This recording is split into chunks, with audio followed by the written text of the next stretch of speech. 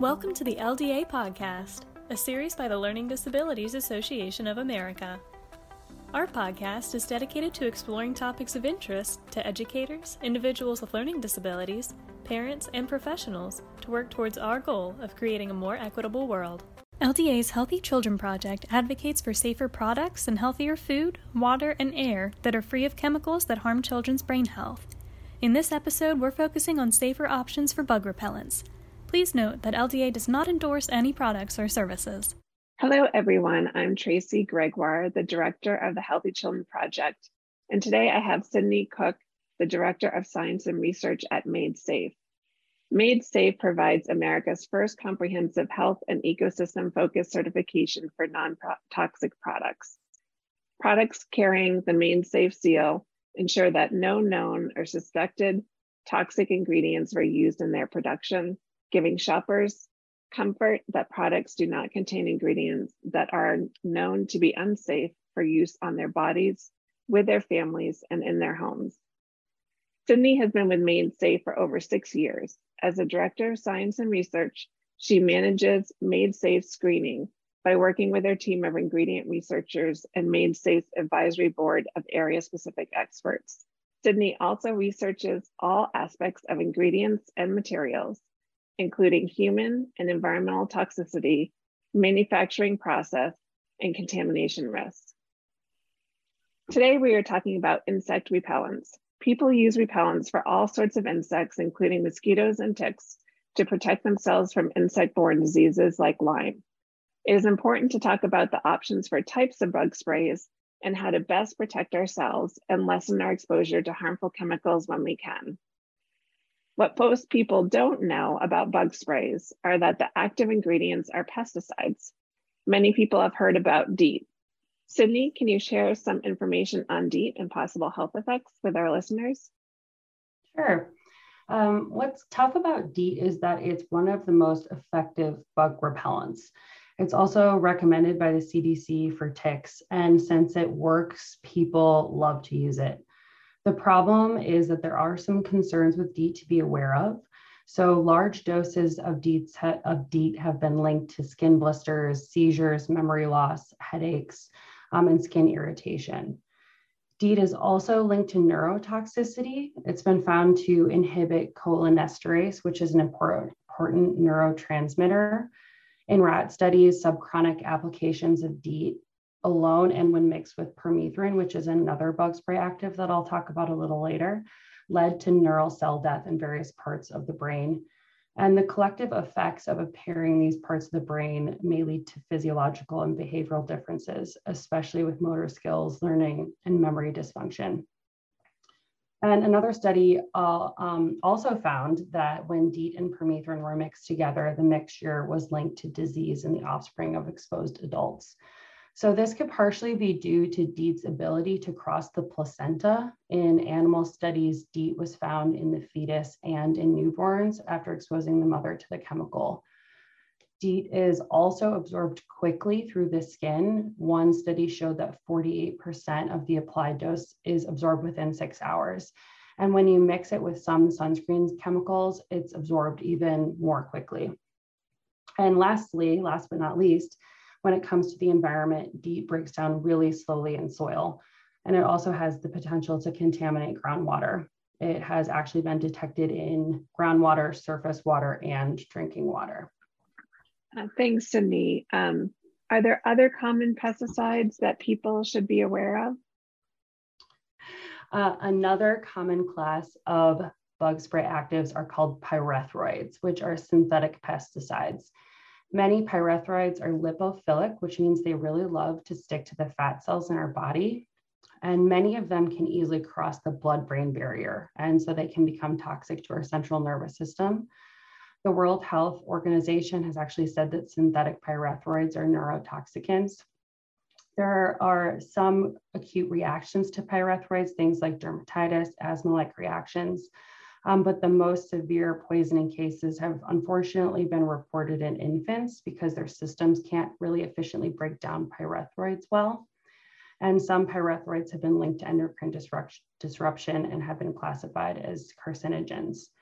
One of the most common pyrethroids is called permethrin, and permethrin is used to repel both mosquitoes and ticks. It's most commonly used to treat bug-resistant clothing, things like outdoor gear, mosquito netting, but it's also commonly used in sprays, and it is actually one of the most commonly used worldwide pesticides for crops. Permethrin is associated with neurotoxicity. Additionally, like I mentioned before, one study that found permethrin and DEET used either in combination or separately were linked to the death of neural cells in various parts of the brain. Another study found that newborn exposure to permethrin impaired working memory by interfering with neural processing in the frontal lobe of the brain. When consumed orally, permethrin is considered a likely carcinogen by the EPA. To be clear, permethrin is not used orally for repelling insects, but it just means that more research is needed on carcinogenicity when exposed through the skin in light of that research. And then finally, when it comes to the environment, permethrin is toxic to fish, aquatic life, and our important pollinator friends, the bees. So it's really tough on our environment. Thanks, Cindy. And as you probably know, like LDA works a lot on, protecting children's brain health. That's what the Healthy Children Project does. And certainly any neurotoxicity is a particular concern, but also knowing the other possible health effects and effects of the environment is really important. And in order for people to make informed decisions when they're choosing the products for their families. I also know there are a lot of inactive ingredients, and Healthy Children Project, and I know Made Safe works on this. Like a lot of those inactive ingredients aren't necessarily on the labels and don't necessarily have to be on the labels. What are some of the other ingredients that in bug sprays that people should know about and stay away from if possible? Yeah. In addition to the actual bug repellents in the sprays, there are lots of other ingredients in bug sprays too. Things like solvents, preservative, fragrances. So when choosing a bug spray, it's important to consider the toxicity of those substances too, where you can. One tricky thing about insect repellent is that they're regulated like pesticides. So this means that only the active ingredients need to be disclosed on the packaging, and all of the other inert ingredients can be withheld. So the problem with this is that numerous inert ingredients are problematic for human health and or the environment. And with that lack of disclosure, it makes it essentially impossible for you to know what you and your family are being exposed to. As much as possible at Made Safe, we recommend choosing products where 100% of the ingredients are disclosed. When those ingredients are disclosed, we have a really good resource on our website that you can use to check them. It's called the Made Safe Banned and Restricted List, and it's a list of over 6,500 toxic substances compiled from authoritative sources from around the world. And it includes numerous different toxicity endpoints, including environmental and human health. And substances on the ban list are not typically permitted in certified products, so it's a really great resource for you to kind of easily check those inert ingredients on the back of the packaging to see if they're a better option. Sure, wonderful. It's great to have resources and be able to look up information. Now that we've covered concerns around ingredients in bug sprays, let's talk about some of the safer alternatives, right? As a mom, I want to know what are some of the safer alternatives for my family. Can you cover some of those alternatives for folks?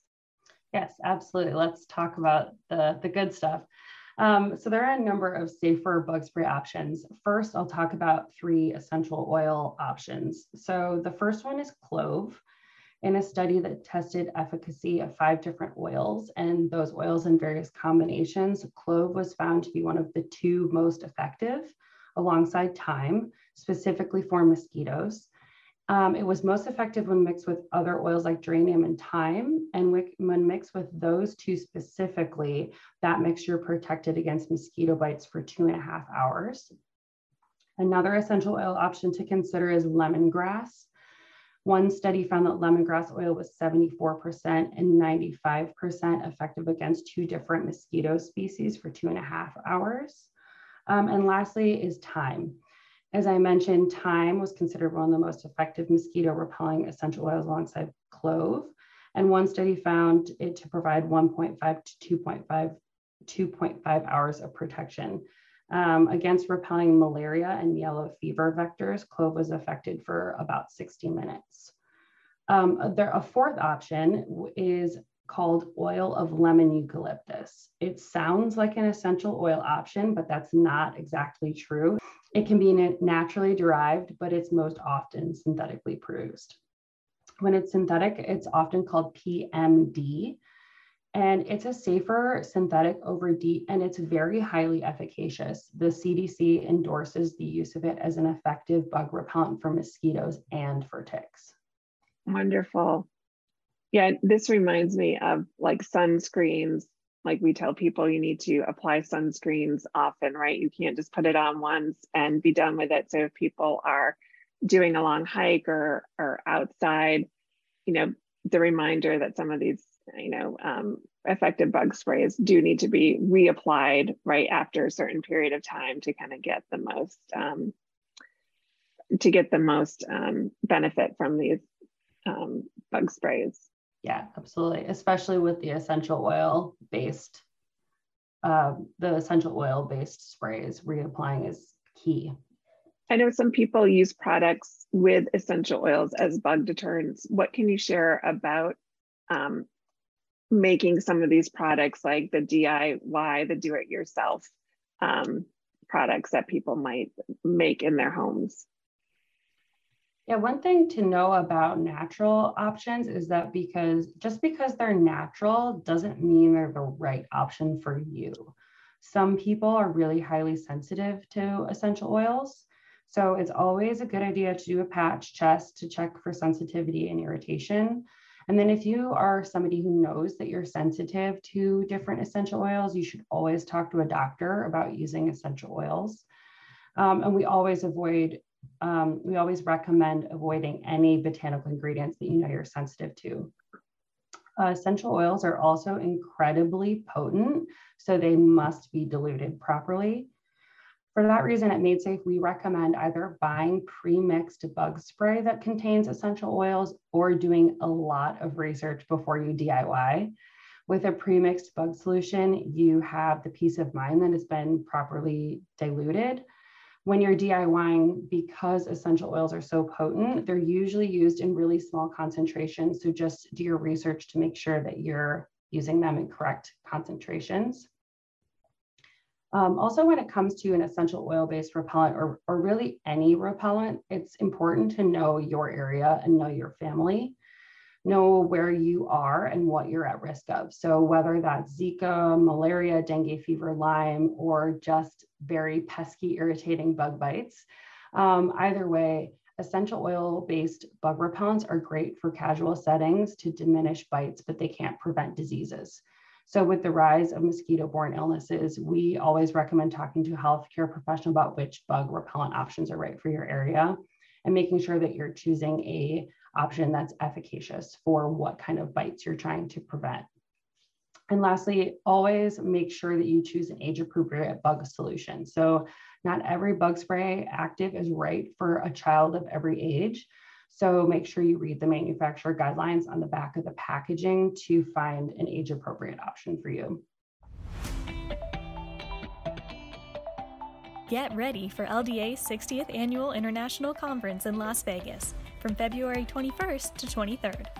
For 60 years, LDA has held annual conferences that aim to raise awareness about learning disabilities and provide individuals, educators, grad students, families, and professionals with the latest information and learning disabilities topics. This year, we'll be holding LDACon at the Las Vegas Flamingo Hotel.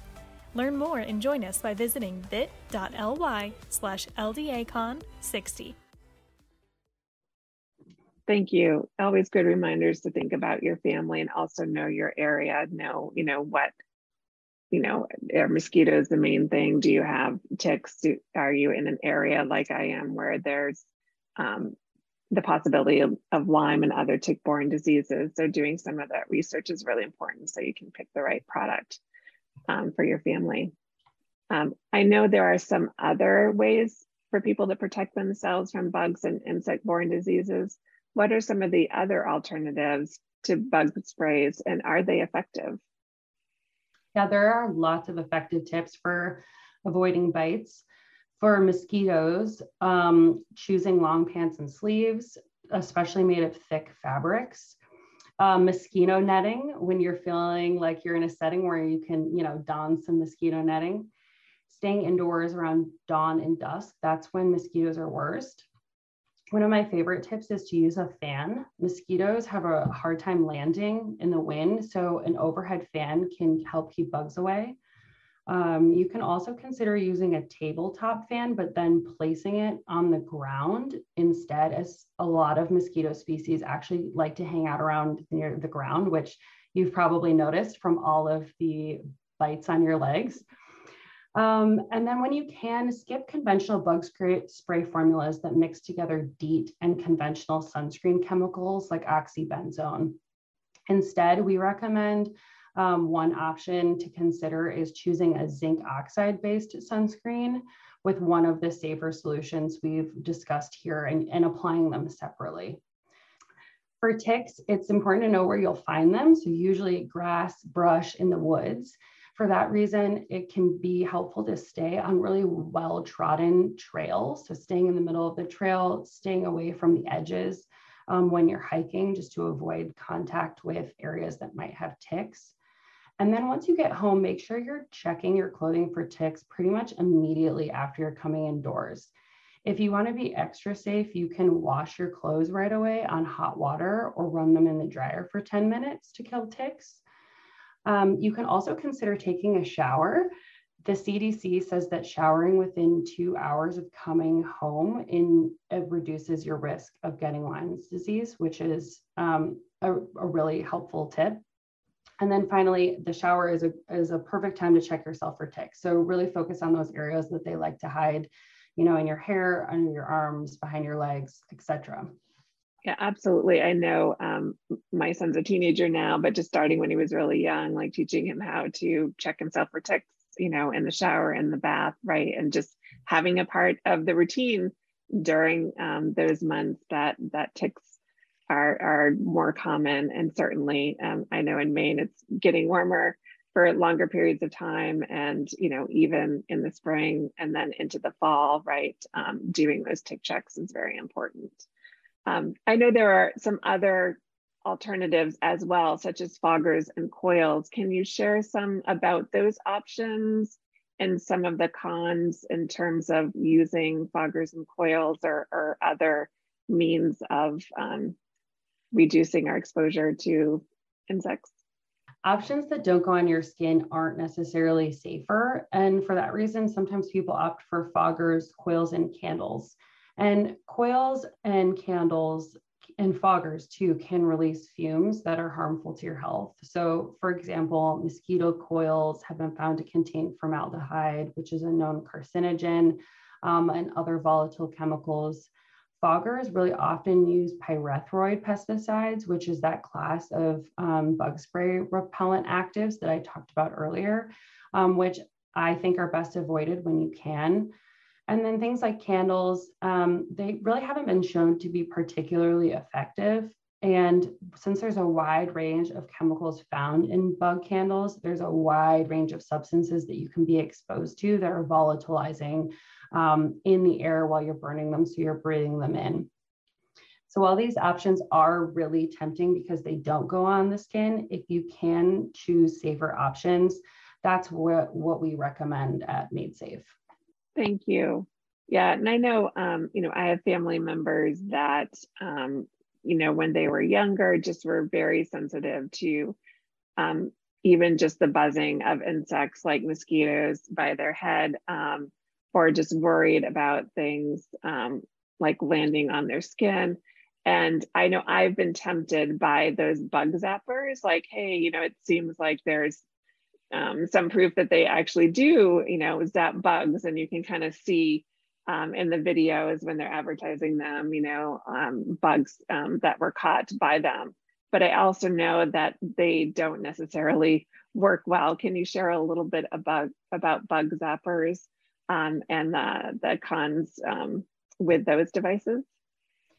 Yeah, so some people go to bug zappers because they're a non-chemical option, which sounds really great in theory, and some of the marketing around these, like you said, is really tempting.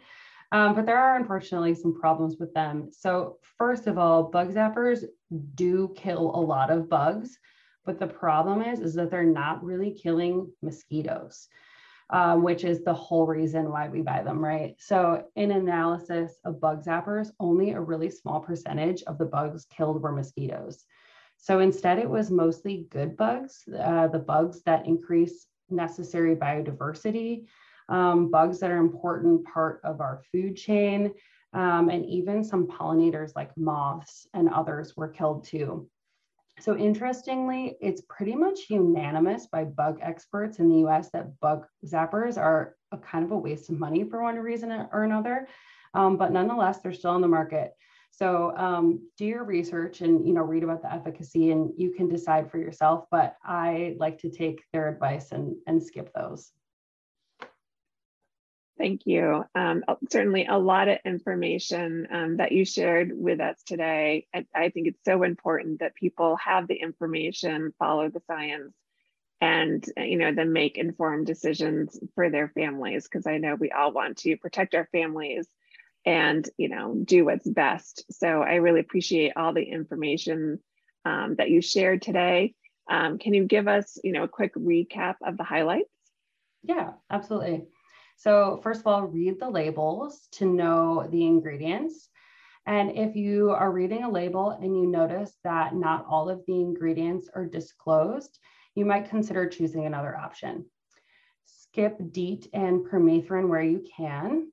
If you are looking for a natural option, consider clove, lemongrass, thyme, or naturally extracted oil of lemon eucalyptus. If you're considering a safer synthetic, you could consider the synthetic version of oil of lemon eucalyptus, which is called PMD. Also learn about alternatives that you can try out. Things like using a fan, wearing the right clothing, showering when you come home, checking for ticks. You can also check out madesafe.org for certified products, including bug sprays, and tons of non-toxic living guides. And then last but not least, know where you live, know your family, read about the options, and decide what the right option is for you and your family. Thank you so much, Sydney. The Healthy Children Project advocates for safer products and healthier food, water, and air that are free of chemicals that harm children's brain health. If you found this information helpful, please share this podcast. You can check out our website at healthychildrenproject.org and MadeSafe's website at madesafe.org. Thanks again, Sydney, for joining us today. Thanks so much for having me. Appreciate it.